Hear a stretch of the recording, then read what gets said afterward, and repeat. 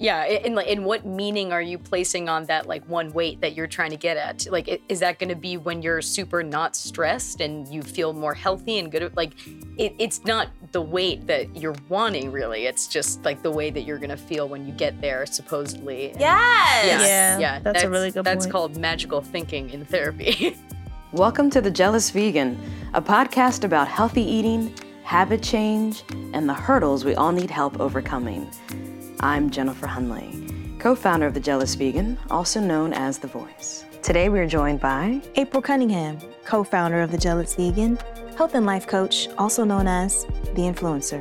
Lisa Carter, founder of Kinetic Fitness, also known as The Balancer. Ruthie Flynn, medical anthropology student specializing in eating disorders.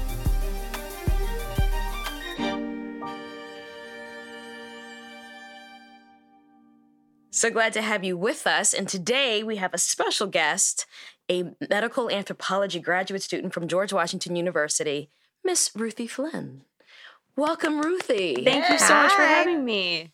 So Good to be when we here. first met and started talking, I thought, what is medical anthropology? I think of anthropology, I think of like the TV show Bones. Right.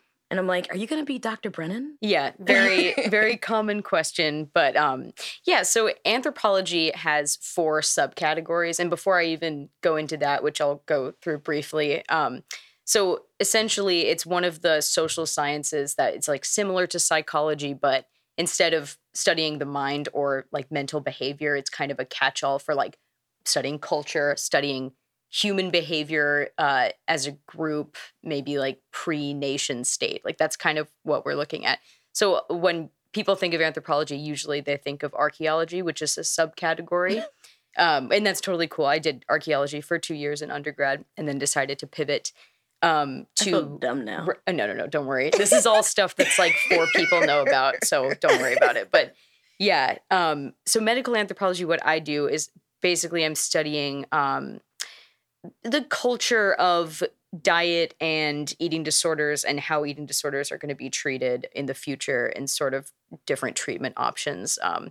And since I have a history with veganism, that is going to hopefully come apart in my research. But so that's my nuanced like little research project that's going to happen in grad school, hopefully. So That's interesting. So how would looking back frame how we treat people in the future? great question. Wow. Now you're thinking like an anthropologist. That would be, yeah. So that's a great kind of like intention to set your research on. So how I think of, especially having to do with things like mental health and eating disorders, if I'm looking at this from an anthropological perspective, the way that people develop these maybe negative behaviors or harmful behaviors has a lot to do with like the systemic reasons for those negative behaviors developing in your head. So sometimes that is a cultural problem, and sometimes it's not just purely psychological or like parent to child relationship. I think that there's more going on, and especially with food, which is such like an integral part of our relationship to the world, like how we move and react in the world, as we'll see with like our conversation about veganism, that just has so much to do with culture, like food and culture like go along together. So I want to explore more of that. Not just culture too, right? Identity. For sure. The Yeah. cultural the cultural way that our identity is produced, Mm-hmm. as well as how we choose to eat food, For sure. influenced by our culture. Yeah. That's really interesting. I'm Black. I'm not sure if you noticed. I'm not. What? Yeah. I wasn't sure.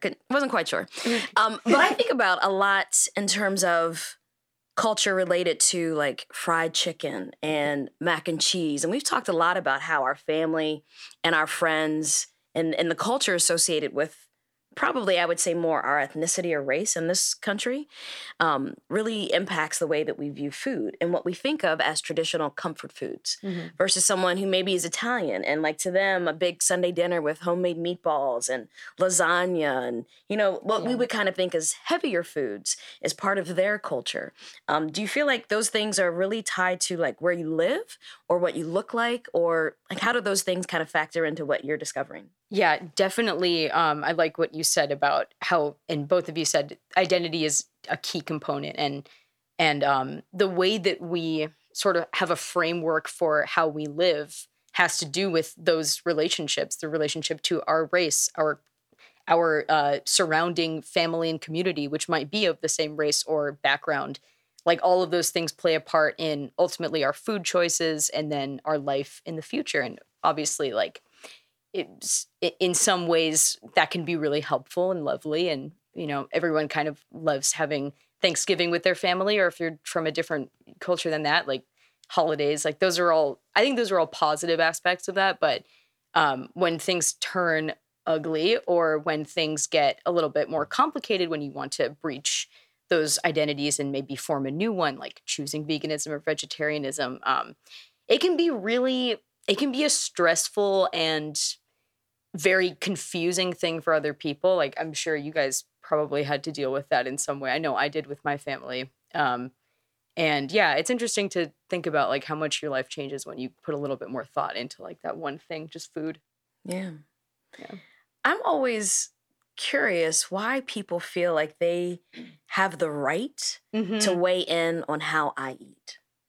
And it's only when you say something like, I don't eat something that's popular, right? Like I don't eat sweets, right? But when I say that to people, they're like, what? Like, yeah. Like, how do you not like chocolate? And don't you eat cake? And I'm like, no. I mean, that doesn't mean that I'm healthy, clearly, but it does. It's just like, this is not something I like. And the same thing with when you choose not to eat meat. They're like, oh, you don't eat bacon? Yeah. Right. Yeah. It's interesting because it's that piece of like, I'm making a choice, but a part of the culture, part of the social fabric, right, is that we're part of a tribe. For sure. And I'm hearing that in what you study, Ruthie, is that it's how we identify too, and it's a part of our tribe. And food, of course, because everybody has to eat. Yep. If you're a human being, food is one of those things that's very integral to how we identify as a part of our tribe and belong. Yeah. Yeah. And there's also like a loaded identity of being someone who doesn't eat meat, right? Like, and now we kind of live in a society where veganism and vegetarianism has a pretty kind of set stereotype, and it's hard to sometimes offer up your own identity that might not be that, but you're still choosing to maybe like make other choices. And I find that to be more complicated now. Like if I say I'm vegan, or if I lean toward veganism, sometimes people will immediately assume like, oh, well, I read this article that it's actually this way. And it's just like, well, I wasn't interested in a political debate, but like, okay. But just it can be kind of oddly threatening in some way, but also like intriguing to other people. Yeah, I think we had an episode where we talked about that a little bit, where it's like you make a decision to eat differently or do something different, and suddenly people feel like, how could you do this to us? And it's like, wait, what? Like, you can still eat chicken, you can still eat whatever you want, but people have this real reaction like, wait a second, like, does this mean all of us are doing something different? And it's not the case. But I think to speak to April's point about feeling like a tribe and a community, it's, you're wondering, well, for the person who's maybe changing their diet, right? It's that feeling of, well, am I going to be an outsider? Like, and for the other people on the other side, it's like, well, does that mean that we can't hang out anymore? Or we can't do anything? And so there's more than just the food component, right? It's totally. There's a belonging there, and there's a social component that that it really freaks people out when you're like doing something different with your diet. Yeah. Yeah. It is strange. We've equated it with changing your religion. Yeah. Because people are very, I like that. like Lisa said, how could you do this to us? Like you're going against what we know is the accepted path and method of living. But I was watching this clip on YouTube the other day of Ben Stiller. He was getting interviewed on Conan, which I don't know how old it is because I'm not even sure that Conan is still a show, but whatever. Anyway, so he said, so Conan was complimenting Ben Stiller on his physique and the fact that at his age, his advanced age, he's doing really well. Because he like does his own stunts in this movie they were talking about. And so he said, so, like, do you train really hard? And he's trying to give him his kind of rundown. He's like, but really, I changed my diet. I made some dietary changes. And he's like, oh, that's right. So you're like a vegan, right? And he said, I really don't like to announce myself that way. And he said, it's kind of like I had to like go tell my parents and, they were really disappointed. They didn't know what to think. And he's making a joke of it, but it's probably very true that it's kind of like coming out of the closet or changing your religion or doing something like really drastic or dramatic in most people's minds when it's just like, no, I'm just going to eat some different food. Yeah. Yeah.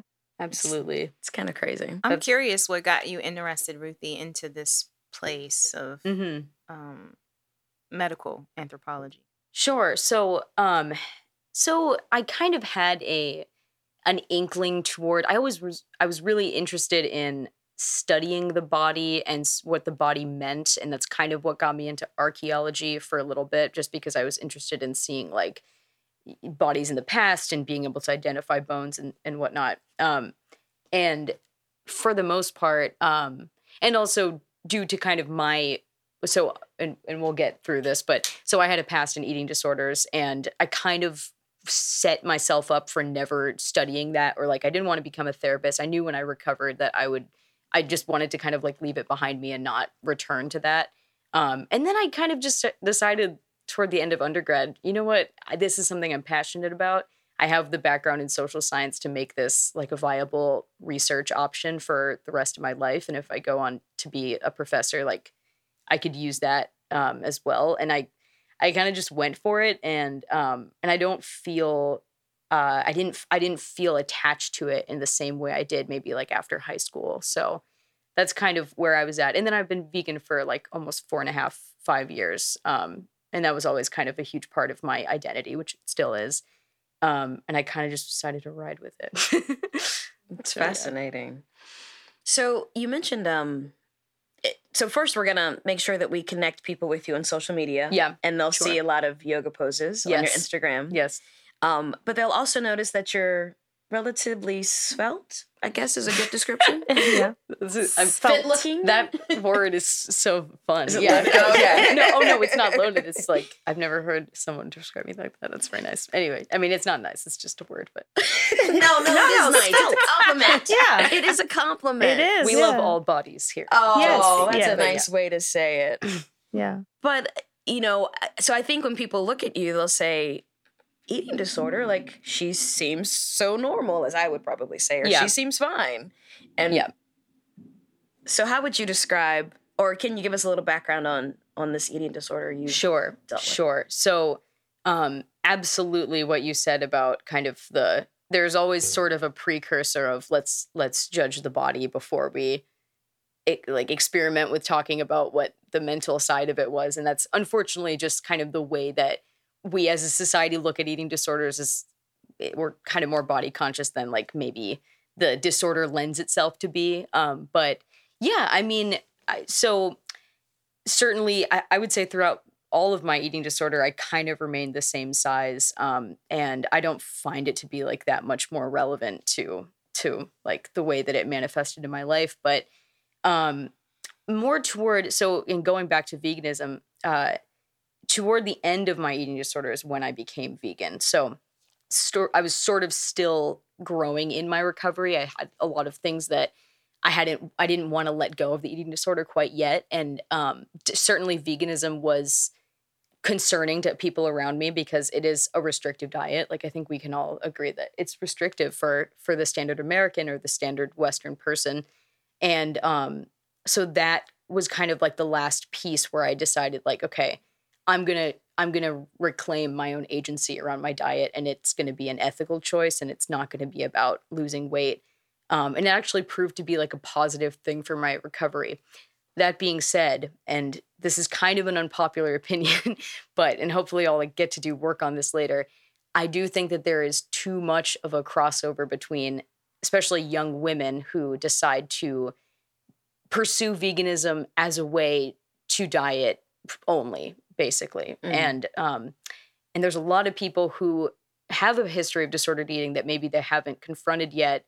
And then they decide to pursue veganism like on that premise of like, well, maybe this will cure me of my disordered eating. Like a diet is going to help me not get out of the diet mentality. It doesn't work because you're still looking at it as a diet. And I think that's really harmful for veganism. And I think it's harmful for people who want to develop a healthy mentality around food. Because like, honestly, if I'm being perfectly honest, like when I was 17 and I saw like thin vegans online, I was like, yeah, like let's do it. I want to be thin. Sure. But it's not sustainable like that. Right.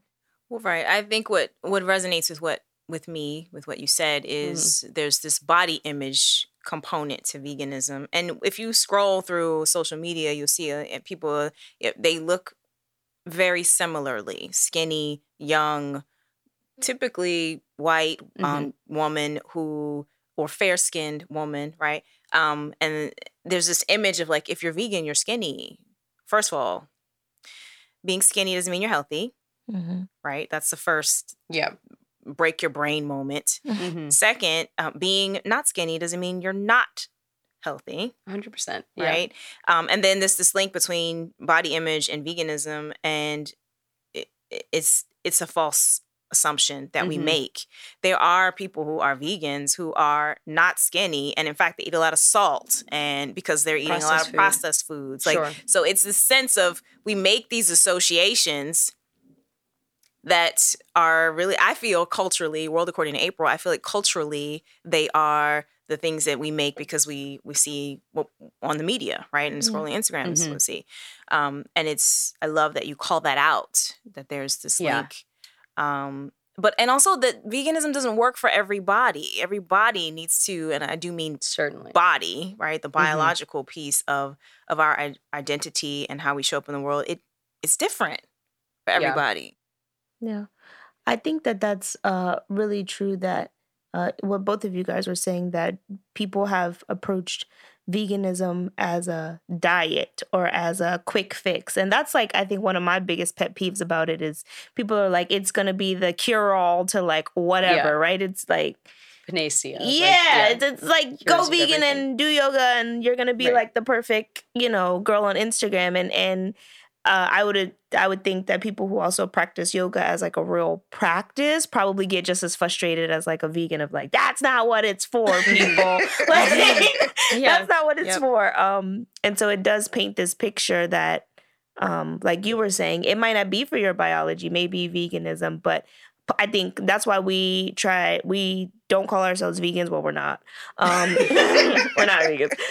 But we're plant-basers, meaning that primarily that's what we eat because that's where the benefit is. That's where the balance is. So sometimes I think veganism can be a little unbalanced, especially if people are looking for a particular body image or they're looking to get some sort of quick fix result out of it. That's where it gets a little skewed. And I think that's can lead to people having body issues, because especially what if you go vegan and then you don't get the desired result? Exactly. And like, how does that, play out for, you moving forward in the future? So it's demoralizing. Okay.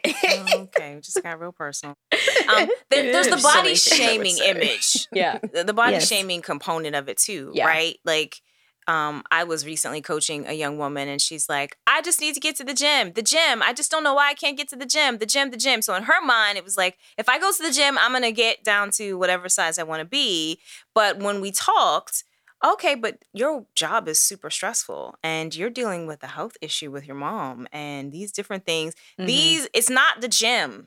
Right. It's all the other stuff that's happening in your life that is blocking you from being able to make a real habit change here. Right. You intellectually, you recognize it, but emotionally, it's not connecting because you got a lot of stuff happening and legit stuff like health issue. Mom is not well. Right. Yeah. And so...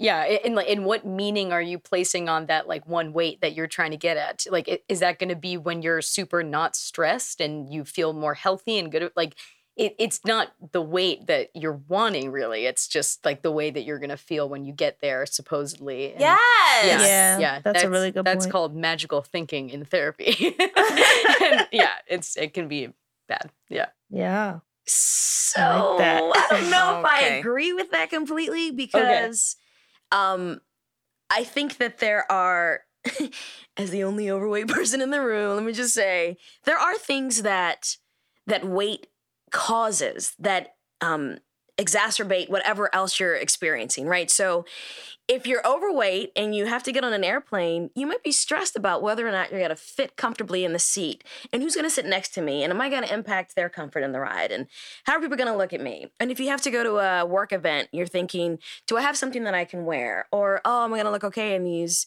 golf shorts or whatever, right? And or you may be thinking like, just I have to go find a new outfit and will they have something that can fit me? Mm-hmm. And so I think that yes, there are other reasons why people maybe are overweight that aren't connected to what they eat or how often they move their bodies. But I will say that like there's literally a weight on your shoulders from being overweight and that it does play into like, can I go to this event and feel okay? And what am I going to wear? And how's that kind of person going to feel about me? And does he really like me? And just spiral out of control with all of these thoughts. That maybe magical thinking is a part of it. Like, if only I were smaller, I could X, Y, and Z. But I think some of it could potentially be legitimate too. No, I don't disagree with that. I do think that there's legitimate potential health risks, right, with being overweight. Absolutely. I mean, that's documented. That's not even right. But there is they didn't even have to do a study. They just know this. Because it's true. It's true. Yeah, and there's certain putting more pressure on demographics. your heart and your bones and all of that.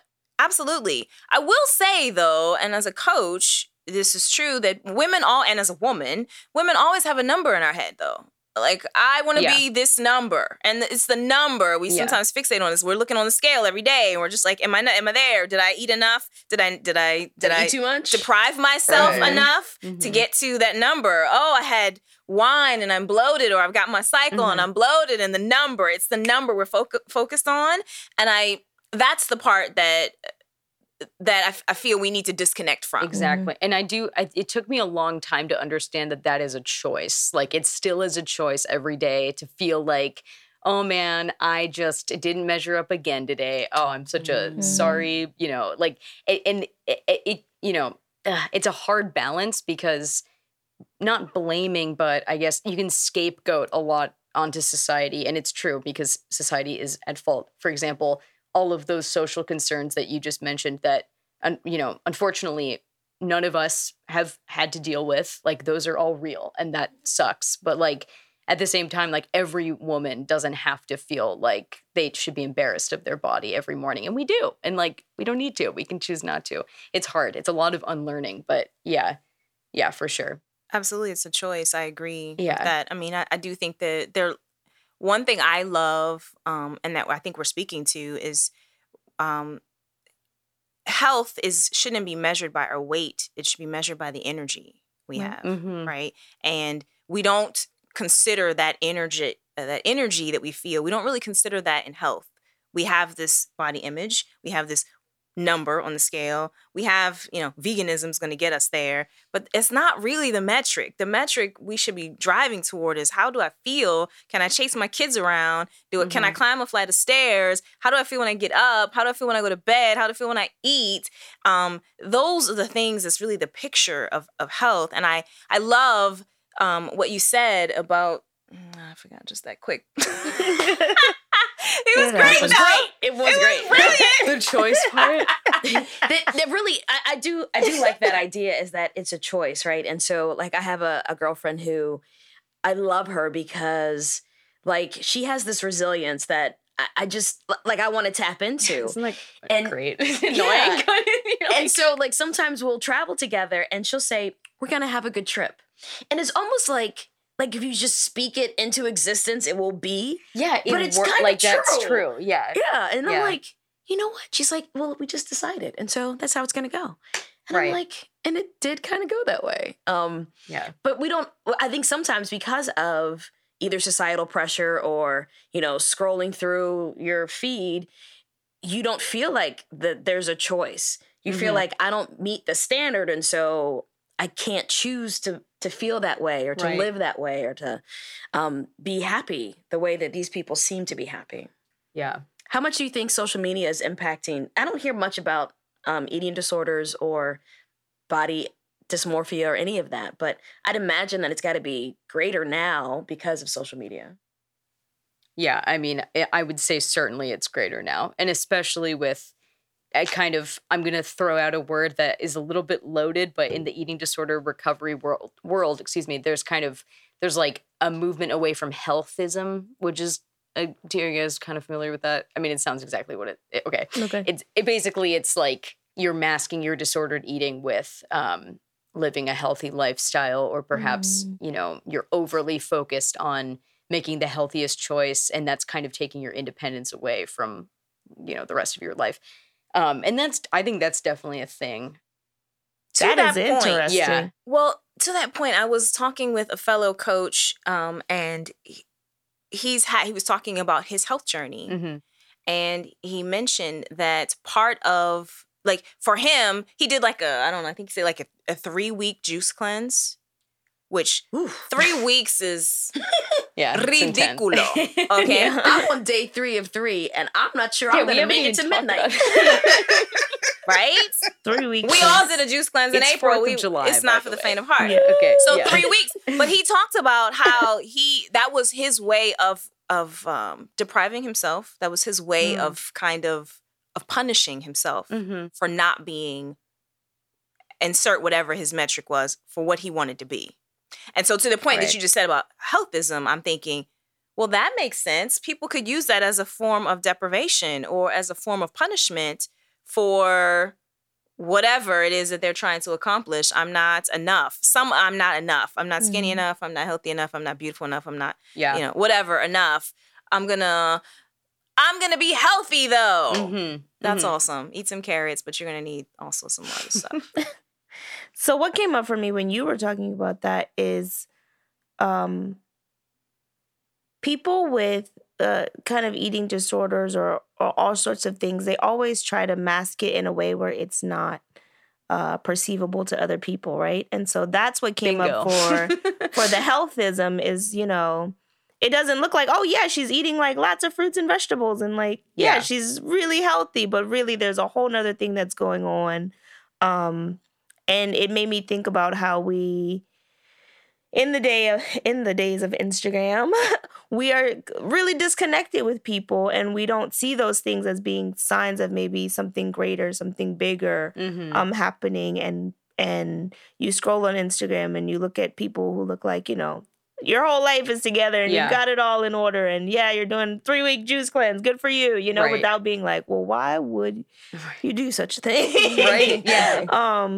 So that's like immediately what came up is like, oh, all these people hiding in plain sight of a bigger problem that's happening. Yeah. And because it's so easy to curate yourself in a way that like is not concerning. And like, I mean, I think for a long time, I didn't think that I wanted to not believe that anyone who chooses veganism, like they've got to be really healthy and great and they're just on the right track. But that just isn't true. Like there are people that unfortunately get attracted to that lifestyle. And another thing about sort of like coming out of eating disorder stuff is you're already so focused on food that making a change that's so drastic like that doesn't seem as hard. Like that's what I've noticed because I have a couple of friends who are also like really badly struggled with eating disorders in high school and kind of went into veganism. And I saw this pattern in myself and in them where like they already kind of had this crazy secret ritualistic life with food. So like choosing to do something weird with your diet just was kind of second nature already. And like that's kind of a dark way to go about a new diet, or a new type of eating.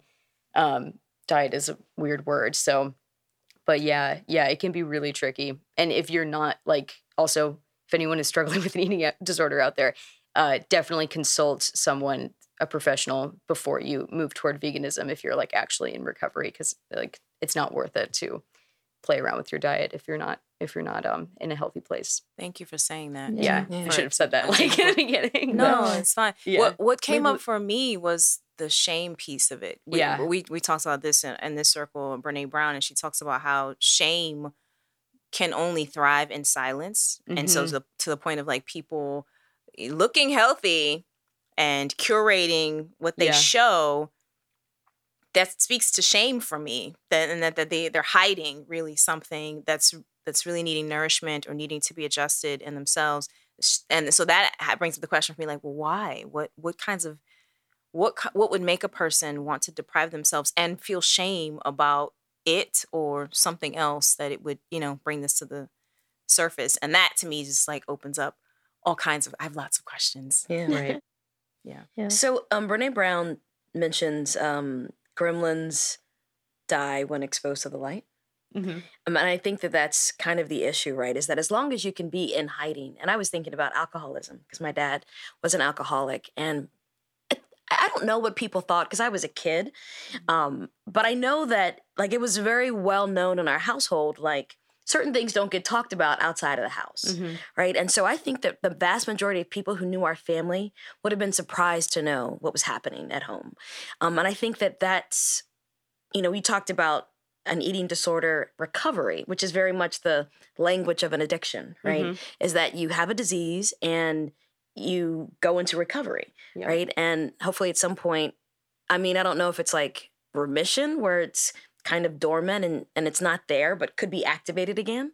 But I think the whole idea of, I'm going to do this thing and I don't want anybody to know because I'm ashamed of it. If people would just let it come to light, then maybe whatever it was that was creating that unhealthy behavior would be exposed to the point where it would, dissipate. Yeah.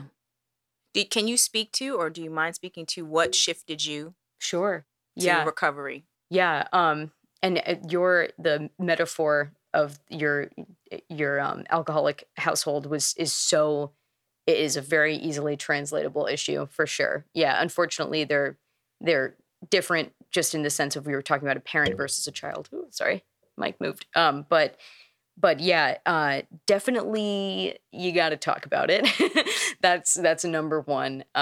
It can be very hard because when you're young, and especially a young woman, it's hard to talk about something you're struggling with, especially if it's so rooted in like self-hate or self-doubt, which it always is. My recovery kind of wavered and dipped and there were peaks and valleys, but kind of, I would say once I made the decision to stop turning against my body anytime I felt insecure or anxious, that was when I was really like, okay, like I can pursue my life and not have this drag me down anymore. And like, it's a hard decision to make. And especially kind of when your life is about to change, like I was about to go to college, and throughout college even, and you're kind of rebuilding yourself or like creating a new version of you that is the adult you kind of have to leave behind those parts of you that are completely controlled by shame. And like the shame can always be there, but it's your choice to say, okay, like I have this shame, but I'm not going to let it completely take away all my decisions. And a lot of that is just understanding like, if I don't have the body that my eating disorder voice wants me to have, then I'm going to have to live without it because my eating disorder voice is completely ruining my life. Yeah. So, yeah. And I think that can kind of translate into a lot of, mental health issues, just like your anxiety voice or your obsessive compulsive voice or anything that you're currently struggling with. It doesn't have to be you, and you can kind of listen to it gently, but not have to follow it. And did you go to therapy or some kind? Or Yeah. What was your? Oh, okay, yeah, girl. Yeah. I went to an eating disorder treatment center my junior year of high school, and that was a really odd experience. Actually, I went to a small treatment center, and I would say some of the ways of treating patients, they were a little bit problematic. And thankfully, eating disorder treatment centers are getting some fresh faces in the therapy world and in the psychology world. But in the future, I'm hoping that I can do some cross-cultural / cross-treatment center studies about what's working and what isn't working, because whatever happened in there actually didn't really work for me. But yeah, again, at the same time, my recovery was guided by a lot of like personal decisions to let certain behaviors go and adopt different behaviors. Definitely not at a 100% recovered place yet. I don't think, maybe I will never be. It's kind of like alcoholism in that same way. But yeah, that's kind of the way it went for me. And I feel very happy and in a healthy place, like at the moment. That's great. Good for you. Thank you. Yeah, that's Yeah. really Thank good. you for sharing your story a little course. bit, because it will resonate with women who maybe have eating disorders And or men. some other way. And men. Yes. Yeah. Some other way that our mind, what I heard you say was that you made some decisions, right, as a result of recognizing the behaviors that you didn't want and dismissing and replacing those with positive ones that you did want. And that's not an easy shift to make. Right.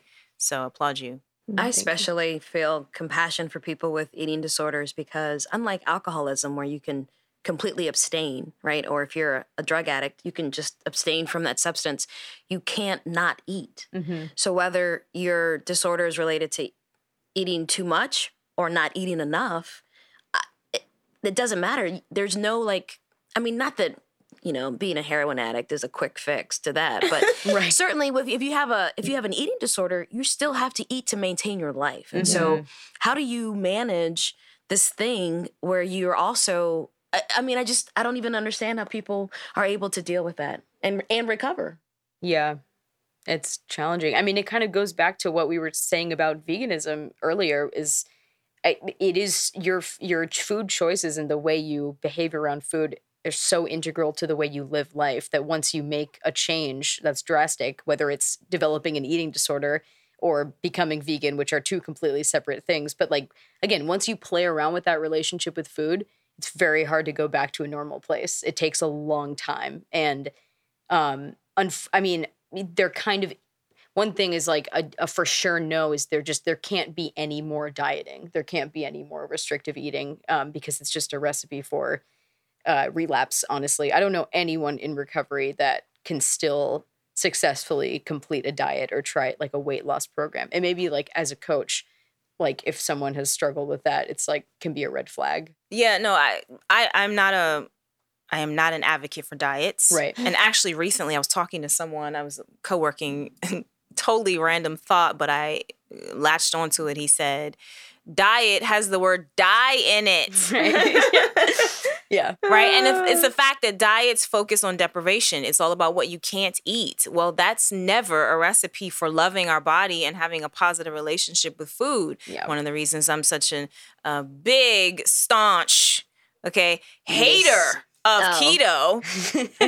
Here we go. Although all diets really, but I have this really hate relationship with keto is because I feel like you have to start counting your fat now and your carb. How can you have a healthy relationship when you're trying to? Right. I mean, you might as well just put your food on a scale, but we're not intended to eat like that. We're intended to eat for pleasure. Mm-hmm. Food is supposed to be a pleasurable thing. And if you're stuck on a diet trying to figure out, you make sure you got just enough carbs and just enough fat and just enough, that creates a stress response. Mm-hmm. Yeah.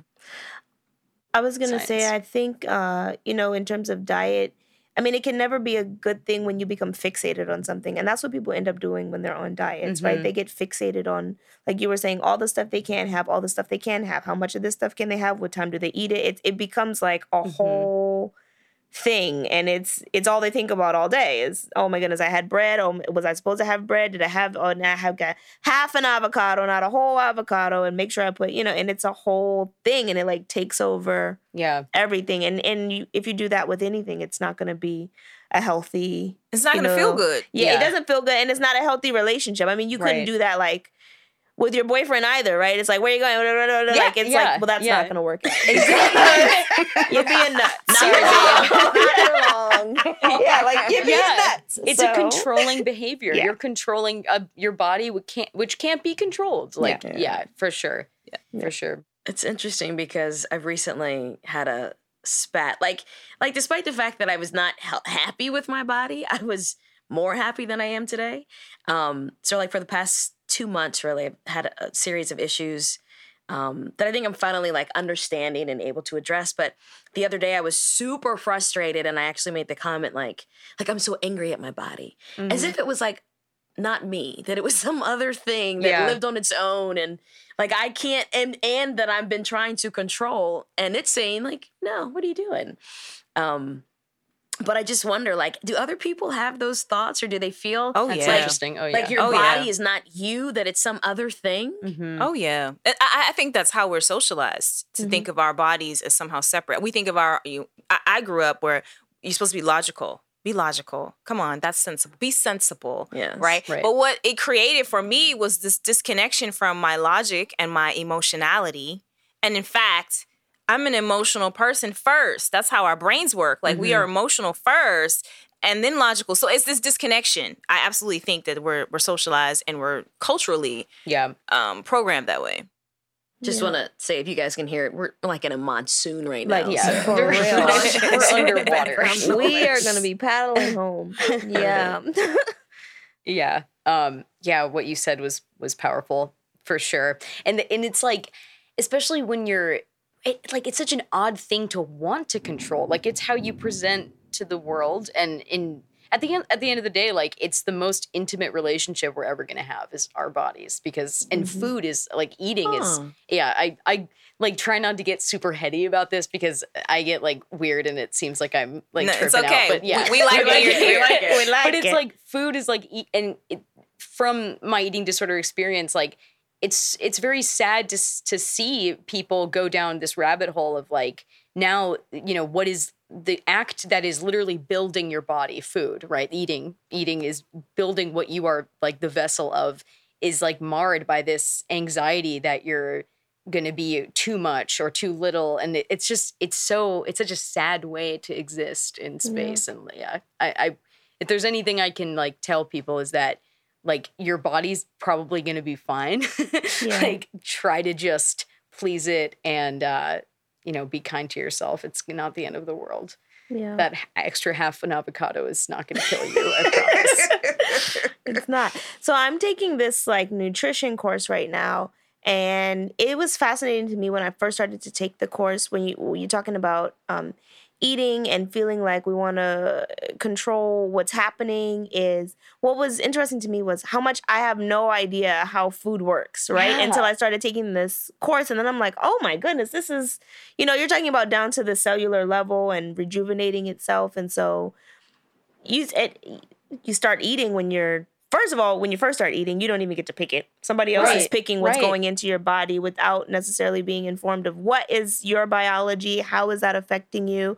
I read an article recently about some people do really well with having caffeine, some people don't. Some people, it builds up in their body, some people burn it right away. And so, but to go back to what we were saying is like it being a culture, right? I didn't start drinking coffee really until I was probably 4 years into being a hairstylist, and everybody comes in with their Starbucks every morning. It's like a hairstylist thing. If you scroll Instagram, it's like every hairstylist ever. It's like, got a ponytail and a cup of coffee. That's the uniform. That's how we roll. And so just thinking about just that little thing is, just having your coffee every day, and maybe, half the people in the salon, this coffee is not working for them, but they don't know it, but they're doing it because of this culture of the people around them, but not actually being aware and informed of how food works in the body. And I feel like sometimes that's why dieting and being over concerned with our bodies is like, we finally hit a place where we're concerned about it, right? Everybody's like really concerned about what they're eating and organic and this and that, but there's still so much we don't know. And now we almost have, we're running backwards because we're like, we've like swung to the other side. Yeah, we've swung to, and we still really don't know. That's the other thing. We still learning so much, but so fixated on what we think we can control and trying to control all those things. And it's exhausting. And that's what you said, something about when we are in our formative years, thinking too fast and slow down so I can talk. It's happening to me too, don't worry. It's babies, right? They're not aware of what's going into their body. Somebody puts it on their plate. How do they decide what they want or what's good for them? Their body says, you're going to see that in what the output, or they're going to spit it out. Right? They're just listening to their bodies. Exactly. And sometimes our bodies don't lose that ability. No. Yeah. Right? And so to get this hyper intellectualized, way to eat. Am I going to be, I want to eat to be skinny, and I want to eat to be this, and I want to eat to be, you know, politically correct or whatever, right? Yeah. It's this highly intellectualized way, but the body already knows what to do. Yeah. It already knows what works for us. If we can slow down and get conscious to, you know what, my body's going to tell me just everything I need to know. I'm going to put this in and test it out. Yeah. And, that didn't work. Let's not do that again. Yeah. And you know what? I don't care what anybody else is eating or not eating. Yeah. I'm eating from my biology. Yeah. Cool. Yeah. For sure. Can I go back to what Lisa said about coffee for a second? Two things. One, I'm in IT, my day job, and I used to support a customer, a very large computer manufacturer. And so I would go on the sales floor, and, you know, all the coaches and the managers would stand around, and they would like be in a huddle, and they'd all have a cup of coffee. And I always felt left out.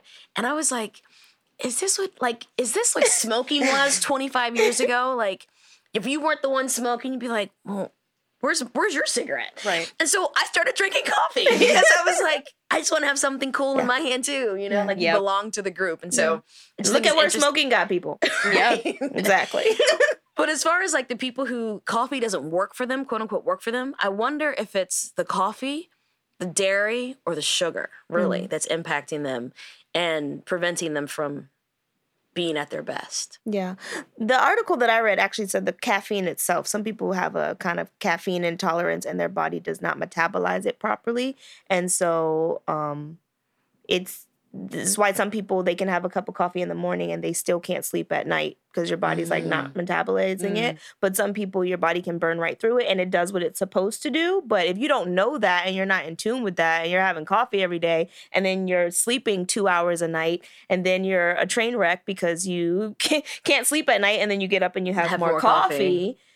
It creates a real imbalance in the body that people, I think, would not necessarily equate to. It's the coffee I'm having versus they're like, oh, it's the sleep or it's this or it's that or I'm really stressed. But it's like one small thing can make such a big difference. And unfortunately, I think we do get into a place where I didn't drink coffee until I became a hairstylist and then I started doing it. And, peer pressure. But we are, to speak to what Ruthie said in the very beginning of the podcast is, we are social beings and we want to have that sense of belonging. And that's why I think that the anthropology component is so interesting because it's a component that we've left out for so long. At least we've left out talking about that social component. But we have the ability to want to just be like everybody else. Yeah. And maybe it's belonging. Work. Yeah. We want to belong. And I think that's what I love about the Jealous Vegan is that we talk about not just the food. It's not the food. Exactly. It's what's happening in our heads and in our bodies. That's the real thing we should be talking about. Oh, go ahead, Lisa. I was just going to say quickly, you were talking about the babies earlier and we got to do another poo episode, but we do because it comes up in every podcast. But I had a friend who I got to spend an extended period of time with recently, and she had a newborn baby, and she switched his formula to something that had whey protein in it instead of like a plant-based protein. Yeah, and I mean, she knew within days. I mean, he was all sorts of, but he was maybe 4 weeks old and he was super gassy and all sorts of things happening with him that, you know, first time mom too, she's super in tune with like, he just burped. He never burps like that. You know, it's 5 seconds after he ate. Like, what's going on? What? She's super in tune with trying not to break it. Yeah, right. Right. And she's like, look at his face. Like, is he constipated? Like, you know, all of these things. And we grow out of that in a way. And it's really unfortunate because we stop looking for those signs. And like you said, you put something in and you wait for that biofeedback and then you proceed forward. And we have stopped doing that. And we've gotten into now, I'm going to put this inside and you're going to give me that. Because this is what I'm putting in and this is what I want back. And the body doesn't really work like that way. I'm going to tell you what works. Yeah. And it's like doubly. Right. Yeah. And then you give me that. Right. It's like the body doesn't like have any say on your like weird little image that you want. Like the body's just like, I'm going to do what is going to happen. Do. So you're going to have to deal with that. But yeah. And then there's the added step though of like to go back to what we started with of being at war with your body. Mm-hmm. So if you have this image, you're trying to wrangle your body into this thing and your body's like, no, but you don't understand. My biology doesn't support that program. Mm-hmm. And then you've got the image issue. Imagine so you start coffee. I'm a person that caffeine, I have a very low tolerance. So imagine coffee, that's one thing. And then I'm adding dairy, which is the second thing. So now I've got two symptoms happening in my body, but I'm not aware of it. Mm-hmm. And I think it's one, but it's actually both. And so you've got to peel back the layers to figure out, okay, drop this from your diet and drop this from your, and keep dropping things until you get to some place that actually, huge, like light bulb moment, you feel better. Yeah. Because that's the goal. Right. Yeah. Like, yeah. Because ultimately, like, that's what the little body or whatever kind of shape you're wanting in your head, like, that's what you want. You just want to feel good. You want to feel good in your body. So, I mean, if you just listen to it internally, like. Inside out. Yeah. You're really going for the same thing here. And to be at war with your body, regardless, you're not going to feel good. Exactly. No matter what. Doesn't matter what you eat. Yeah, can we go back to, in the very beginning, you talked a little bit about medical anthropology and how looking back at culture and identity helps us to understand how a certain way of eating or a certain propensity towards disease was established within a community or group. And so, not to make this a racial thing, though, I feel like I've been very focused on black versus white, but I have someone that I know that is probably like a size 2-4. Mm-hmm. And so, she would go through periods of time where she would try to diet. And then at some point, like, she was under a lot of stress. Her father was very sick and a lot was happening. And she had like trained for a 10-miler. And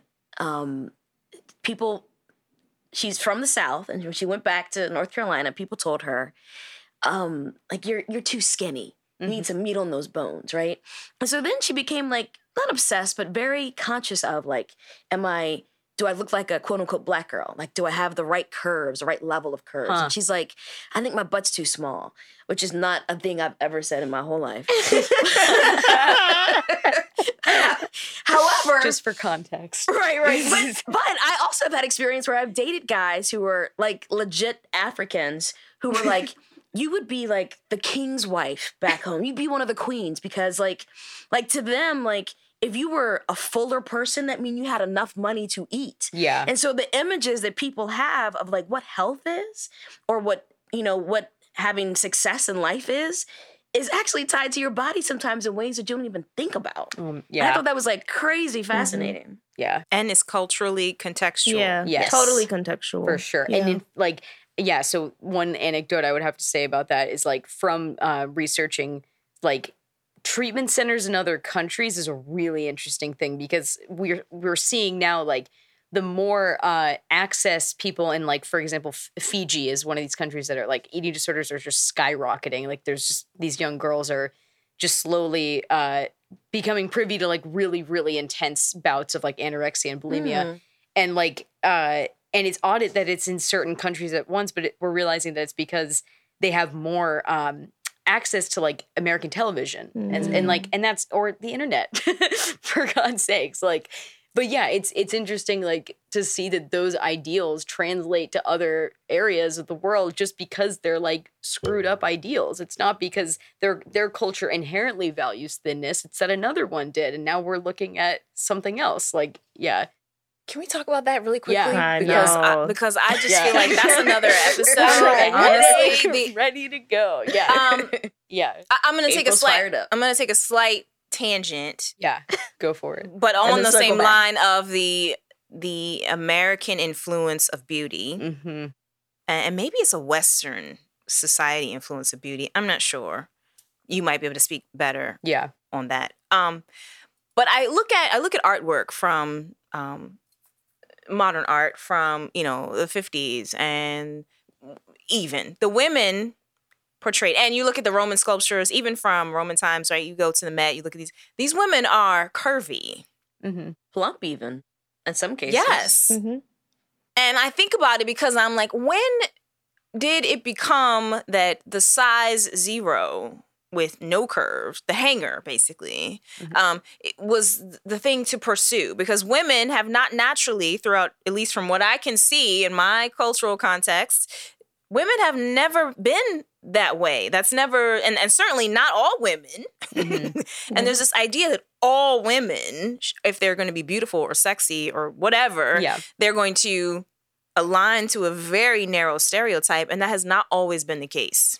For sure. And because you were studying anthropology, I'm wondering what your thoughts are on that. Yeah. I mean, I would say like probably women have always been like subjugated, unfortunately, to their bodies, like identity. I think that's the fact that women have always been looked at as a body before like a subject has been a thing forever, but the body shape has changed and gotten less and less healthy and attainable like as time goes on. So yeah, I mean, and I do think that it's pretty strictly Western because like there are certain trends that just didn't happen in other countries, like waist trainers or like corsets, like those are Western things. And yeah, for real. Okay. So, yeah, I know. Audience, you can't see me, but I was like, I'm ready to jump up and down. Oh my God. I have close women in my life who wear waist trainers. And I'm like, ooh. Yeah, thank you. I hope, So I'll say from like the fitness... no comment. Yeah, sorry. What? I was going to say no comment on who that is, but yeah, go ahead. Oh yeah, we don't to use protect real the names. asset. We don't use real names here. Okay, good. No real names. But I was just going to say from the fitness perspective, those things drive me nuts because, you know, people...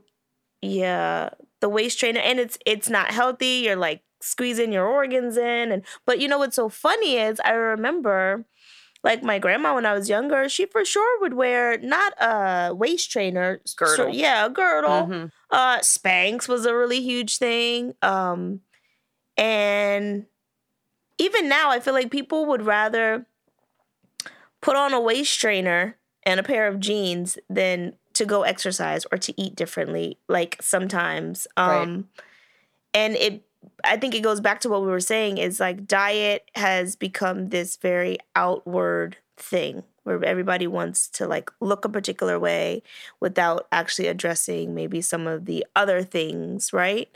Those waist trainers, they really... And they have all the other things now, like the belt that's you put it on before you exercise, it makes you sweat. And they've got this like oil that you can put on, supposed to like really make you sweat, and then you get abs in like 16 days. It's like, it's like a whole thing. Sure. Write that number down. It's a whole thing. It's a whole thing. And then it becomes like an income thing, right? Because like then I don't want to get so into how we're like tying together race and all this stuff, but it's important. But like, yeah, because only you can, you know, people who have the money can get like sculpt and get their abs like cut in a certain way. And then you're like, okay, well, I'm never going to have that much money, so I'm never going to look like that. And it's crazy how quickly body image can just take over people's minds and how, it affects their health directly. Yeah. I watched this episode of like Botched, if you guys have ever seen that TV show. But there was a guy on there and he was completely fake. I mean, he had fake pecs put in, fake biceps put in. He had a fake six-pack. That's a thing? And I was like, you're a guy. And it was botched because he's on the show. Well, because he looked crazy. But he like wanted to look like a Ken doll. But it's just, to me, I was like, no. And that was like his real thing. He wanted to look like a Ken doll. And what was crazy to me was, you know, what they had him like do a pull-up while he was there, and he could not complete a single pull-up, but he had all of these like muscles, so you would think like he would be really strong. And I was just like, this is getting so awkward because what happens like, if there's an emergency and somebody actually expects you to do something athletic, and then you can't because they're like, I'm falling, pick up me. And he's like, I can't. But that fixation on those shows always kind of creep me out because people do have like such fixation on their body and like there's such a pursuit of perfection. I know. Can we talk about that? Because I feel like Jen is waving me off that we're at time. No, I'm not. Something Lisa said about the episode of Botch reminds me. Pursuit of perfection. We'll come back to it. Go ahead. Yes, sorry, I just saw what you looked up. Okay, so I had never known that this was like a whole thing, but there's like apparently this group of men, they're called incels. Oh my God, help me right now. Sorry. Have you guys heard about this? They're about. involuntary celibates who say that, because they're not like this picture perfect man, they can't attract women, right? I mean, like and they look to attract women or both? Okay, or but it's what? also like, because women are here so that I can be attracted to them, and that, like, I don't know. It's very rooted in sexism. So TBH. they're choosing not to have sex? No, they're involuntarily. Right. So incels, this is from Wikipedia, which means it must be true, are members of an online subculture who define themselves as unable to find a romantic or sexual partner despite desiring one, a state they describe as inceldom. Self-identified incels are largely white and are almost exclusively male heterosexuals. Wow. The term is a portmanteau of involuntary celibates. So it's interesting because there was an article about like the rise of this like subculture and its connection to men seeking plastic surgery. Really? Yes, because they feel like, well, I'm not able to attract a woman, so I've got to change something about myself in order to get their attention. So I don't mean to like turn us into a whole nother this thing, is fascinating. Well, this is fascinating because historically it's been women who have done that thing, and now have been hustling to prove that we're sexy and beautiful and blah, blah, blah. And, okay. Yeah. Just one more argument to me that we're equal. Yeah. Well, and it's also a little bit like, they still feel victimized in some way that they're not chosen when, like, we should be able to choose whatever we want. So that's the only problem of, like, we get rejected all the time, but we don't like go ahead and make a subculture about that. Like, sorry. How does that even work when you get together? They just complain. I mean, it says discussions often. You mean like sorry. Like they get around and are you having drinks and you're talking about how? It's online mostly. It's like in that's Reddit probably groups and why stuff. you're undesirable. I mean, come on, Lisa. Get your life together. Get off the internet. Go actually like. Oh, and by the way, when person. You show up in front of a woman, what do you sound like? I know. Okay, I'm sorry. But to Ruthie's point, it says, again on Wikipedia, discussions often revolve around the belief that men are owed sex. And I guess that's really the issue, is that, like they're like, oh, I'm so sad because nobody wants me when they should, because I deserve to have that. But again, whole nother topic. Just, it's interesting how this attitude about, like, I guess women are starting to regard men very similarly to how men have often regarded women, which is, you don't meet the bar of my required attractive level, so I'm not going to deal with you, which is kind of crazy. Yeah, I'm sorry. I'm stuck in disbelief. I don't even. Yeah, we can go back to. I hear is mental. What I hear, can I say dysfunction? There's something dysfunctional in the mental process. That's all I'm going to say about that. Yeah. But I want to go back to what you said, Ruthie, about this like rise of eating disorders and body issues in Fiji. And I was thinking about how, humble brag, I've been to Fiji. But that's not the point of the story. But I was surprised how, I guess, South Pacific women, they're just like, hey, this is me. I'm doing my thing. I don't care how small I am. I'm still going to go to the beach. I'm still going to enjoy myself. I'm still going to walk around in a short skirt or whatever. And how as an American, I was just like, why doesn't she should cover that up? And why? I don't understand. And yet, like, these women seemed, and the men, some of the men actually are, pretty hefty too. They're just like, life is good. I'm not even sweating that. And so it's sad to hear how this idealized view of really how women should look primarily is, moving to these cultures where they've actually been okay to just be who they are and enjoy life the way that their ancestors did. Yeah. I think that we, being American, don't realize how much influence we do have over other cultures and other parts of the world, and how they do, look at us as examples of what, I mean, most other parts of the world were considered to be like wealthy and something to aspire to, which is why people are always trying to come here, and then they get here and they're like, wait a second.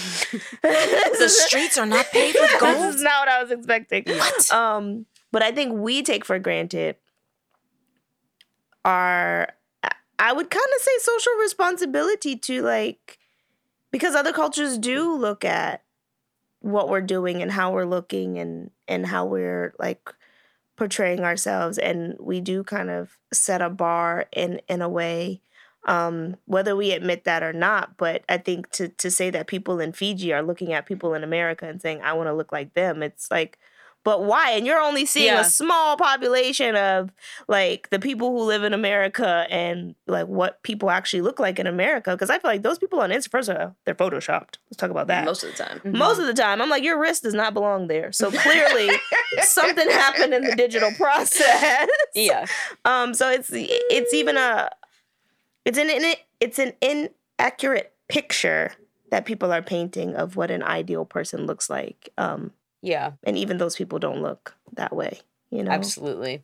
Yeah. And it's just like, unfortunately, like, and we have the luxury of being really self-conscious in the States. Like I mean, maybe inadvertently, we're pretty narcissistic, like as a nation. Like we have more free time to care about how we look in like these cultures that like are basically like some like every human being has a role and you can't stray from the group or else like someone's kid is going to get lost. Like those societies are like, we don't have time to care about what we look like. And that's kind of trying like, to survive. Yeah. And then you have to depend on your innate biology to feed you, which is like ultimately kind of what we're naturally supposed to do. But yeah. Do you mind if that's interesting, Ruthie, because I was thinking about, as you were talking about the economy, right? And so we live in a country where the economy is largely driven by office workers. And so that means that, one, people are stationary or sedentary. It also means that they have time to scroll. And that's very different than if you lived in some kind of agrarian society or a manufacturing society where, one, you're going to be moving about. So typically you should be, quote unquote, healthier or at least more active.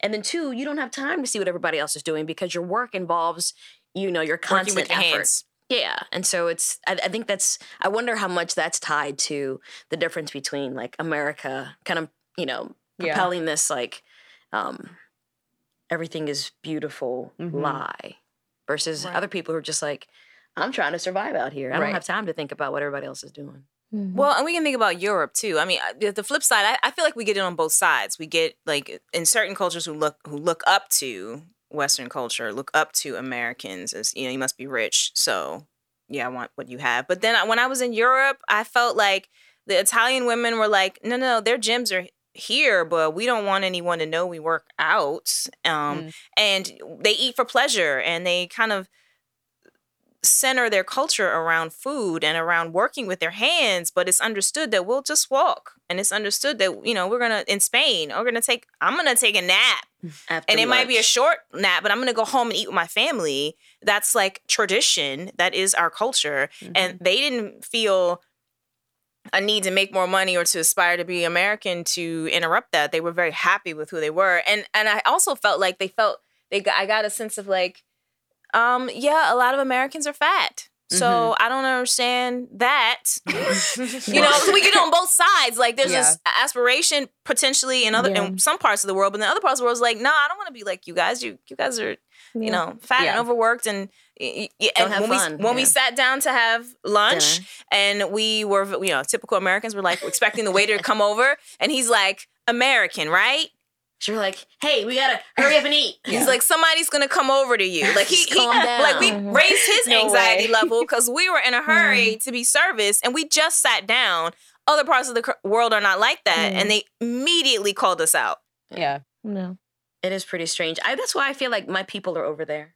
Like I'm in search of my people, but I believe that they're in Europe because the idea of like taking your time, slow down, enjoy your food, be with people, have good wine, all of that. Just, I feel like those are my people. Yeah. And that this like, hurry up, we can't get it fast enough. I'm not interested. No. Yeah. It's just ultimately not like, it's not good. Doesn't feel good. Yeah. Yeah. It's interesting. So before we wrap up, I do want to go back to this idea of, well, first of all, did we ever get to how you chose? And it's funny because we did an episode about like what's the difference between vegan and plant-based? Yeah. And by definition, vegan was very restrictive, whereas like, this is what I'm not going to eat, whereas plant-based was like, here are all the things that I'm going to enjoy. So how is it that through your recovery from an eating disorder, you chose this quote unquote restrictive way of eating? Yeah. So, okay, first of all, I just want to say that the foundation behind your podcast and that like premise of choosing plant-based versus veganism is so on point with eating disorder recovery. Like I so believe in that and I stand behind that. So that's cool. And thank you guys. But yeah, so I kind of always was like a weird, like hippie-ish kid. Like I always liked the idea of veganism, and I like grew up in Southern California, and veganism was kind of just starting to take off over there. So I had some, outside influences. But yeah, I mean, I was into the environmental piece of it. And kind of just rode on that. And honestly, it kind of just felt like an intuitive choice for me. Like toward the end of high school, I was just like, you know what? I've always kind of been doing this anyway. I don't really eat dairy. I don't really care about eating meat. And it didn't feel like a huge change from what I was doing. But yeah, I mean, I think another thing that I had to come to terms with is that no matter what I was eating, I would have to base my food choices on recovery versus like recovery had to trump veganism in some way. So if I was like getting weird and getting restrictive or saying like, oh, well, I can't have this much fat, or like, oh, these people are saying that this type of veganism is the right way, I had to consciously stop myself and say, okay, you know what? Like, no, if I don't, there needs to be no other rules other than I'm going to ethically choose to abstain from dairy and meat. And any other rules I'm making are going to be eating disorder rules, and I need to stop that. So yeah, that was kind of like where my head was at. I love that. I appreciate you sharing that. Thank you. Yeah. Thank you. Yeah. I don't think I know hardly any ethical vegans. That's pretty cool. Yeah, thank you. Yeah, and the idea that you recognize I need to have some priorities. Yeah. Right? Like I'm not going to take a diet and just make Right. it super restrictive. What's my why? Yeah. Which is something we talk about a lot. What's your why? Even if you're gonna go plant-based, you're gonna go vegan, that's great. Don't do it because it's sexy. Please don't do it because it's trendy. Please don't do it because somebody on Instagram is doing it. Like, what's your why? And anchor to that really strongly, because that's gonna be the thing that helps you to successfully negotiate the habit change of anything, and especially in the face of the factors that are gonna want to keep you right where you are, right? And you know this as being in recovery and Aplaudos? That's Spanish. Aplaudos. Sorry. Applaud to you. I haven't even had wine. Usually when I have wine, all my languages come out. I'm like, how'd you forget the English word? Sometimes it's like that. There are times I can only remember the French, or I can only remember the Spanish or the Italian. It's weird. But anyway, sorry to get off track. Applaud. Applause to you. Applause to you for negotiating the change, and also knowing your why and being clear on what you were really going to prioritize on. If it meant, doing something that was anti-vegan, I felt like you would do it with consciousness. Right. And that's really the important part that we advocate for too. Yeah. And it's just like, I think it's a nice change from like feeling like your relationship with food has been marbled with so much like anxiety and back and forth and fighting and war. Like you said, it's nice to kind of live a life where your relationship with food is now sort of colored with like this cool ethical movement that you're part of, and maybe not like movement, that's a weird word, but just going to a progressive, like moving toward a progressive level is a cooler way to live rather than feeling like you need to be skinny all the time. We have to ask you too, then, how do you feel? How long have you been a vegan? I've been a vegan since my senior year of high school, so 5 years almost, yeah. And how do you feel? I feel good, and I feel like I'm in a place where I love my body. Even if I don't speak to it very well all the time, I know that it's way light years ahead of like where I was 5 years ago. And I think more importantly, I love my body because I feed it in a way that makes it happy. And I don't have as much perfectionism in my food choices anymore. And I think that's really good. Yeah. Thank you. Thank you. Thank you for listening. Please connect with us on social media at The Jealous Vegan on Instagram, Twitter, or Facebook, or at thejealousvegan.com, and sign up for our newsletter to receive exclusive content to support your plant-based journey. And until then, don't let perfection be the enemy of progress.